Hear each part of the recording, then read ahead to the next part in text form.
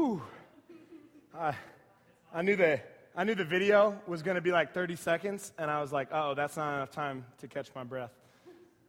Whew. Guys, that was awesome. Thank you, worship team, for leading us in a hype session of worship.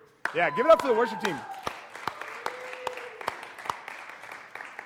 And really, when we're clapping for them right now, or right there, we're clapping for what God's doing, because we aren't singing for no reason.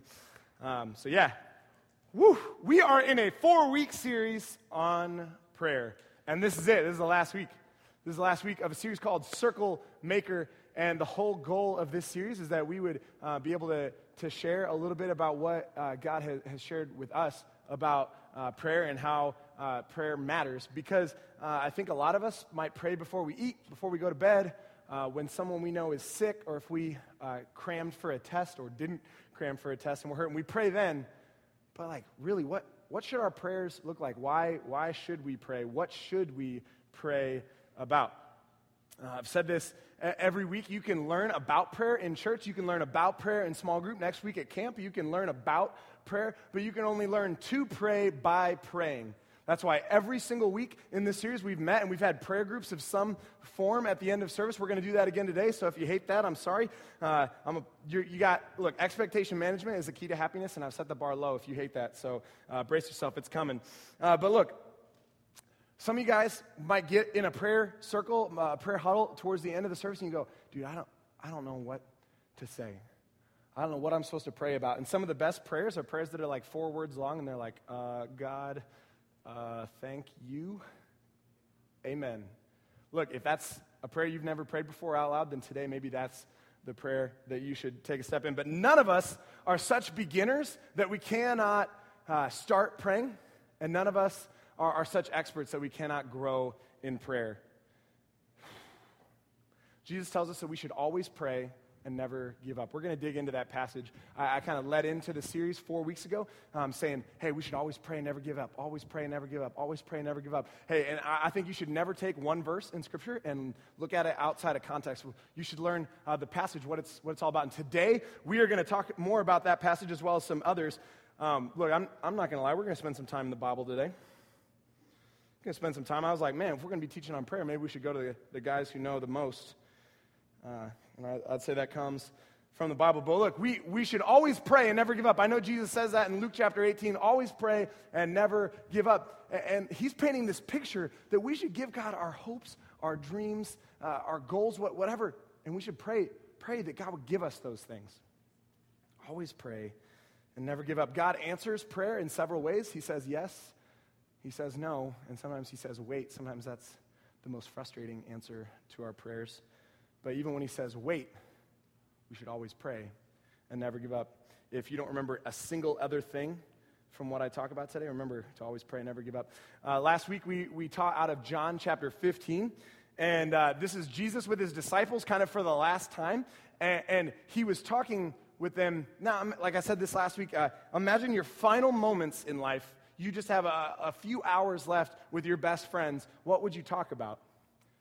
You would talk about what mattered most.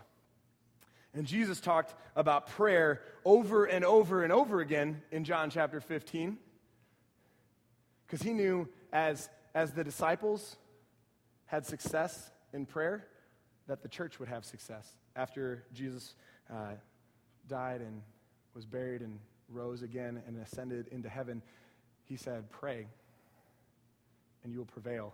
What would it look like if we prevailed, if we succeeded in prayer? How would you pray if nothing happened in your life except by prayer? Wouldn't that change the way you prayed if nothing in your life happened except through prayer? Something I loved about being in Mexico is they just kept talking over and over and over again. Every single thing that happened, every victory that they experienced, they prayed a bunch before it happened, and that was an answer to prayer. Famous theologian John Wesley, he said this: God does nothing but by prayer and everything with it. God does nothing, basically nothing, except for when you pray.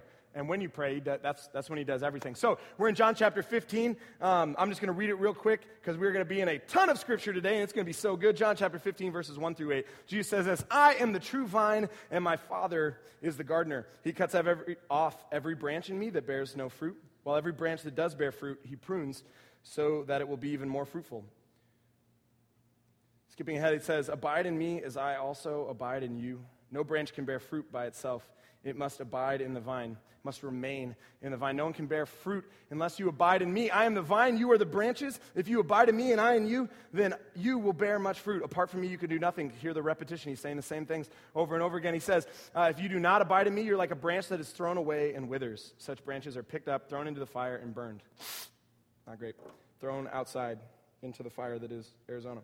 If you abide in me and my words abide in you, ask whatever you wish, and it will be given to you.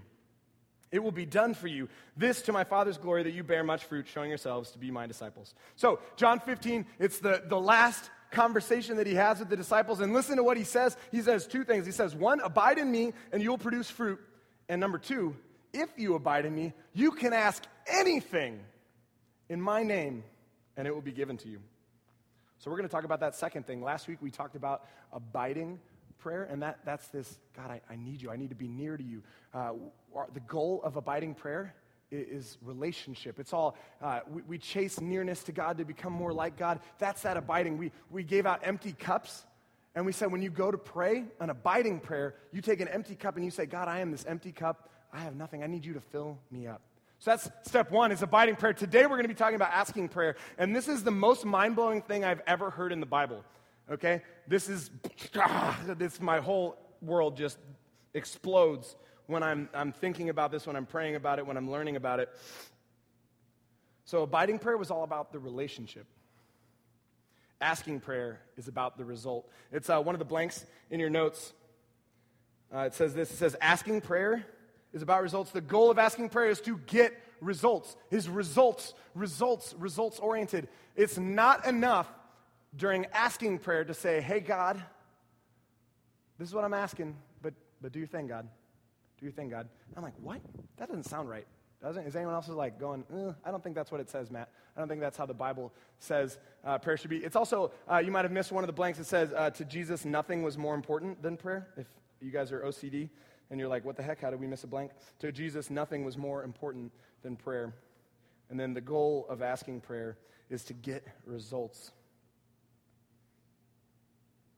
James chapter 5:16 says that the prayer of a righteous man is powerful and effective. Powerful. Our prayer is powerful. What would change in your life and the way that you prayed if you actually thought you could make a difference by the prayers you prayed? What would change? Look, asking prayer, it invites us to live beyond ourselves. This whole idea of asking prayer is that, all right, here's what I can do by myself. I'm capped out right here. I got a level cap on my life, and I'm never gonna break this. But what I think I'm supposed to do is up here. So you're saying, God, do this for me. Do this in me. Use me for this. Asking prayer invites us to live beyond ourselves. This is why we talk about, I say it all the time, one of my favorite verses is Ephesians 3:20. God is going to do immeasurably more than all you could ask or imagine. What I'm talking about there is prayer taking you to the next level. Prayer is the key that unlocks the great plans God has for you. Prayer is the key that unlocks the great plans that God has for you. This sermon is super uncomfortable to me because it's really crazy that something I say could have an effect on God. Think about that for a second. If you said something and that affected God, isn't that weird? Doesn't that sound wrong? My whole life as a Christian until I was like 23, this is how I prayed. It was super easy for me to pray the abiding prayer to God. God, your will, just do whatever you want to do, God. Whatever you want to do, God, whatever you want to do. Like, that was the easy prayer for me, and because I'm like, he's God. What could I possibly have to offer that? And then I started studying prayer, and I learned more about prayer, and I realized this is not how they tell us to pray. The goal of asking prayer is to get results. Asking prayer keeps asking God until it prevails, until God gives you an answer. Some of you guys are going, man, Matt must be crazy. Let's go into the scripture and hear what Jesus has to say about it. Luke chapter 11, I'm going to teach the first few verses, and you're going to be like, yeah, that's what I've heard my whole life. If you grew up in the church, if you've been coming for a while, you probably heard the first part of this. And then for some reason, every pastor you've ever been with didn't preach on the second half of it, and you're going to be like, what? That's in there? All right, so here we go. Luke 11. One day, Jesus was praying in a certain place. Jesus modeled prayer for us. Jesus was fully man and fully God, yet he still prayed. So I think it's important. One day, Jesus was praying in a certain place. When he finished, one of his disciples said to him, "Lord, teach us to pray, just as John taught his disciples." So, if you're going to go to a place and, ask about prayer advice, don't listen to me, listen to Jesus. So this is what Jesus said. He said to them, "When you pray, say," you might have heard this before, "Father, hallowed be your name. Your kingdom come. Give us each day our daily bread. Forgive us our sins as we also forgive everyone who sins against us. And lead us not into temptation." If you grew up in church, you might have said, "For thine is the kingdom and the power and the glory forever. Amen." And that was the end of the sermon on prayer. But that's not the end of the story. Jesus goes right from lead us not into temptation. Right after he says that, he says this. Then Jesus said to them, "Suppose you have a friend." He tells a story. Jesus likes to speak in parables and stories to help illustrate his point, and this is a crazy story. Suppose you have a friend, and you go to him at midnight and say, "Friend, lend me 3 loaves of bread. A friend of mine is on a journey, and they've come to me, but I have no food to offer them." And suppose the one inside answers, "Don't bother me. Leave me alone. The door is already locked, and my children and I are in bed. I can't get up and give you anything." I tell you, even though he won't get up and give you the bread because of friendship, yet because of your shameless audacity, he will surely get up and give you as much as you need. Then right after that, you might have heard this passage if you're familiar with the Bible. Verse 9, it says, "So I say to you, ask and it will be given to you. Seek and you will find. Knock and the door will be opened for you. For everyone who asks receives, the one who seeks finds, and the one who knocks the door will be opened." What? I thought it was just that first part. Our Father who art in heaven, hallowed be thy name, thy kingdom come, thy will be done on earth as it is in heaven. I thought that's how we were supposed to pray. Why do you keep going on and tell us this story? So you got this friend, or this guy, and he's got a friend who came to him, long journey, back in these times, we're talking maybe months the journey was. They show up, "Oh, finally, I'm at my destination." "Bro, you don't have any food for me? You don't have anything?" You get a little yogurt situation, a little Greek yogurt, because it was Greek. Anyway, okay. And so they get there, and they go, "Hey, do you have any food for me?" "Oh, crap. Dude, I thought you were coming in next month." "Okay, yeah. No, I totally got some food for you. Just take a seat on the couch real quick." Knock, knock, knock, knock. "Hey, I know it's midnight, and you have a bunch of kids, and you're already in bed, but can you give me some bread or something? Some Greek yogurt? Some snacks, anything for my buddy?" Someone knocked on my door. You want to know my reply to them knocking on my door? Nothing. I'm not getting up. I'm not getting out of bed. I'm already in bed. I'm already relaxed. That's why if you guys text me after a certain time, guess what happens? You get a text back from me in the morning because I'm in bed. Please leave me alone. I'm asleep. We're relaxed. Knock, knock, knock, knock, knock. What do you want? Kids are already in bed. Go away. Knock, knock, knock. And then he says, not because they're buddies, not because they're good friends, not because he's a good guy. The guy's going to get up and give him the bread. Because of what? Because of his shameless audacity. What? This word that is used in Greek to describe shameless audacity, it's called anaideia, and it's only used once in the whole Bible. It's not used at any other point, which is pretty rare to find something. And it's interesting because when you do a study on it, it actually reveals that it's a negative term. This isn't because you're a good person and you were like, "Hey, you owe me, and you should give this to me because I'm your best neighbor and I always lend." No, literally because this person is annoying, I'm going to give it to you. Audacity is a rude term. Maybe your parents might have used it more. It's not really this generation. It's kind of an older generation. But if someone came up and said something to you, you might walk away and go, "Oh, the audacity to say something like that. It's rude. It's obnoxious. It's ridiculous." Or maybe you can relate better to this because all I do is show basketball videos and you guys are like, "Stop showing basketball. I don't even like that."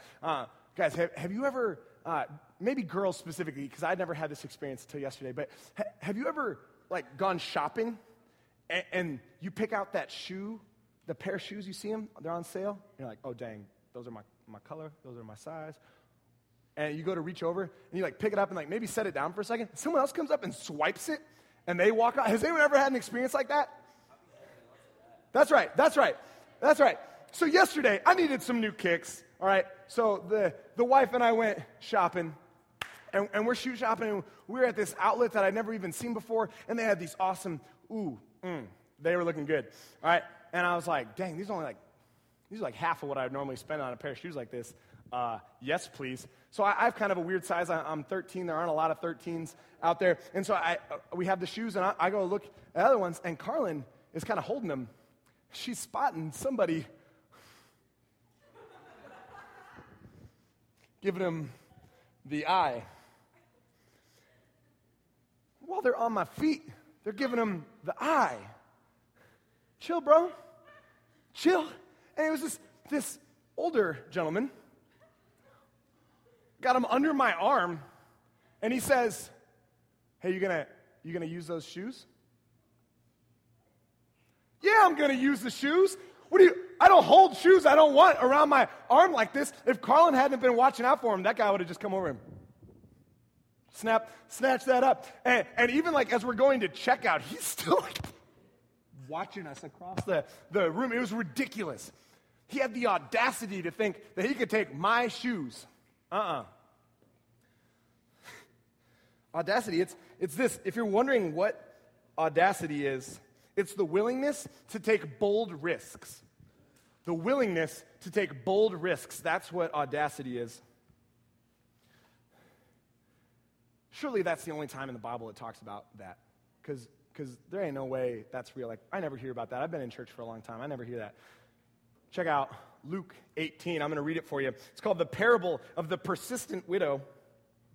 Not of the righteous widow. It's the persistent widow. This is Luke 18, verse 1. Then Jesus told his disciples a parable to show them that they should always pray and not give up. He said, in a certain town there was a judge who neither feared God nor cared what people taught. And there was a widow in that town who kept coming to him with the plea, grant me justice against my adversary. Grant me justice. And for some time he refused. Listen, but finally he said to himself, even though I don't fear God, I don't care what people think, yet because this widow keeps bothering me, I will see she gets justice so that she won't eventually come and attack me. Guys, this isn't some like weird paraphrase. This is the New International Version. This is Jesus' words. He told the disciples, this wasn't just like some random story. He told them this story so that they would always pray and never give up. Like this persistent widow, not because of like, he's worried about what people think or he cares about justice. Because this widow keeps bothering me. There's another translation that says, because of her incessant nagging. That's how we should pray? That's how we should pray. This is crazy. This is how Jesus says that we're supposed to pray. Look, it doesn't mean we turn God into our personal vending machine.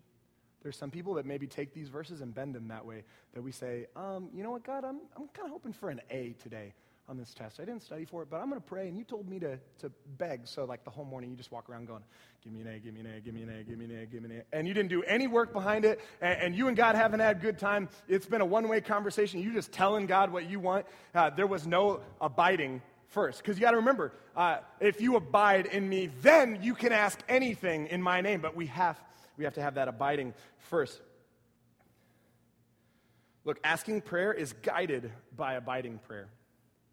Asking prayer is guided by abiding prayer. If you're curious about it, Troy, he's going to be interning with me, and so that means he's working on the podcast, and we'll actually have it up to date, and you can hear last week's sermon on iTunes, SV Students Tempe, all of our sermons. We'll get those archives caught up. But God is not our personal vending machine, but if we abide in Christ through that, we'll know how and what to ask for. But here's the deal. This is the bottom line for today, is that abiding prayer is expressed through bold praying. Asking prayer, my bad. Asking prayer is expressed through bold praying. Bold prayers. Not, okay, God, just do your thing. No, it's like what God has put a hope and a dream and something inside you, deep inside of you. And he's saying, ask for it, ask for it, ask for it. Look, there's something in this gap that we have with what God has called us to and where we can possibly reach on our own. And in that gap, we have to increase our desperation for God, because we can't do this without God. We're stuck here. Ephesians 3:20, God, he has great plans for you, more than you can ask or imagine, but you can't reach it on your own. So we're going to talk about a few things that are effective asking prayer right now.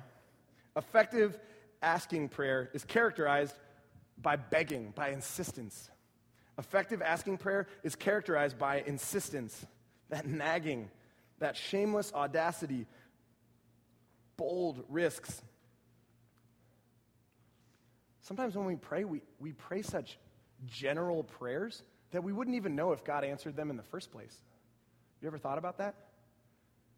God's asking it, no, pray, have something. Look, he might say yes, he might say no, he might say wait, but he does say always pray and never give up, and this is how you should pray. Effective prayer, listen, is characterized by expectation. We have real expectation that God's going to do something. One of my friends, he was in my wedding with me, he has diabetes. And it's kind of the big joke. We always mess with them, like, dude, your pancreas is trash, like, stuff like that. I don't know why it's funny in that group. It's funny in that group, I promise. He started him, okay, so it's worth it. So, but we always joke about his diabetes, and his Instagram name is Diabetic Mike, okay?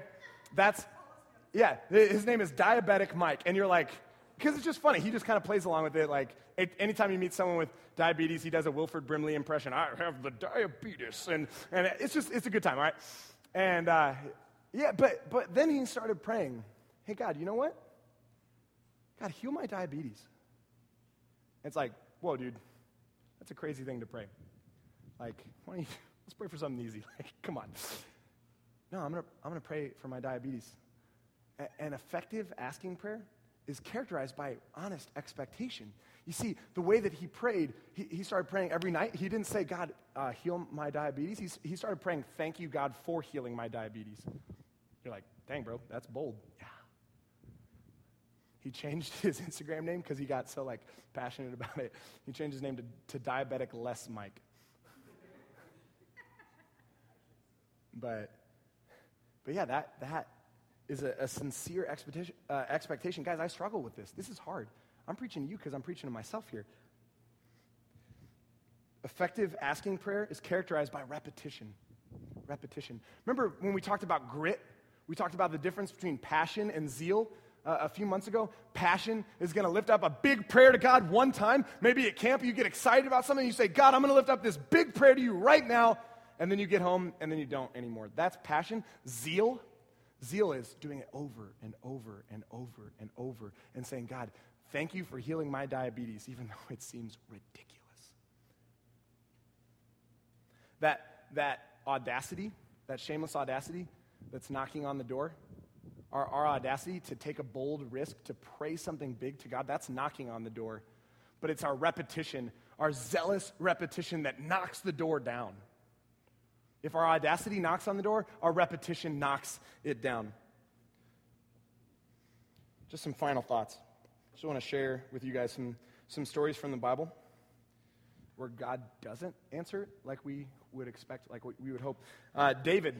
King David, back in the Old Testament, if you guys have ever heard the story of King David and Bathsheba, and he sees a beautiful woman bathing on a roof, and he calls her over, and there's adultery, and a child is born out of that sin. And the prophet of that time, Nathan, goes up to David and says, hey, that child is going to die. Because of your sin, that child is going to die. And David says, no. And he prays over and over and over and over and over and over and over again. And the child still dies. Paul, he talks about a thorn that's in his side. And over again, he pleads with God to remove this thorn from his side. It's not a literal thorn. It's some sin struggle or some physical issue that Paul had. We don't know specifically what he's talking about. But he pleads with God over and over and over again, please remove this. And God says, no. My grace is sufficient. My power is made perfect in your weakness. God doesn't always say yes, but I know this. He says always pray and never give up. What bold prayer is God asking you to take a step in? Remember, we kind of talked the first week, if you were here, we talked about praying circles around something. What if you drew a circle in the sand and you said, God, I'm not moving until you do this? it might be something that's private. You don't have to share what that is. But my challenge to you is that in these prayer groups that we're about to do, that you would just take a step. Look, don't sit in your comfort zone all summer. Look, at summer, you're going to go back, maybe do something cool for Father's Day, or chill, maybe watch Game 7, you know what's up. That's comfort zone stuff. Take a step out right now. If some of you guys are going to camp, pray that God would do something big at camp. Maybe you're struggling with some sin, and you say, you know what, God, help camp be that week away where I can be set free fully, where I can take some good steps. Or maybe just someone in that group, maybe you've been praying for like a friend, somebody in here, like you come all the time and you don't know that many people. Maybe you have a connection with someone that's in this group right now. Don't just sit there and let the world come to you. God is saying, take bold risks. I'm going to pray, and then we're going to do some time in prayer, then we're going to close with some worship.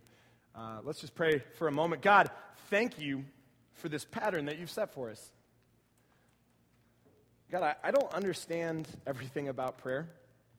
I don't understand all the intricacies of who you are. You are a mighty God. You're bigger than me. And it seems kind of audacious that I would reach out to you and I would say, hey, God, do this.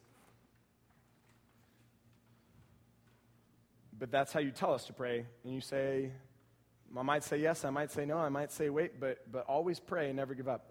So God, help us to take a step forward in our audacity and take a bold risk this morning. We ask these things in your name. Amen.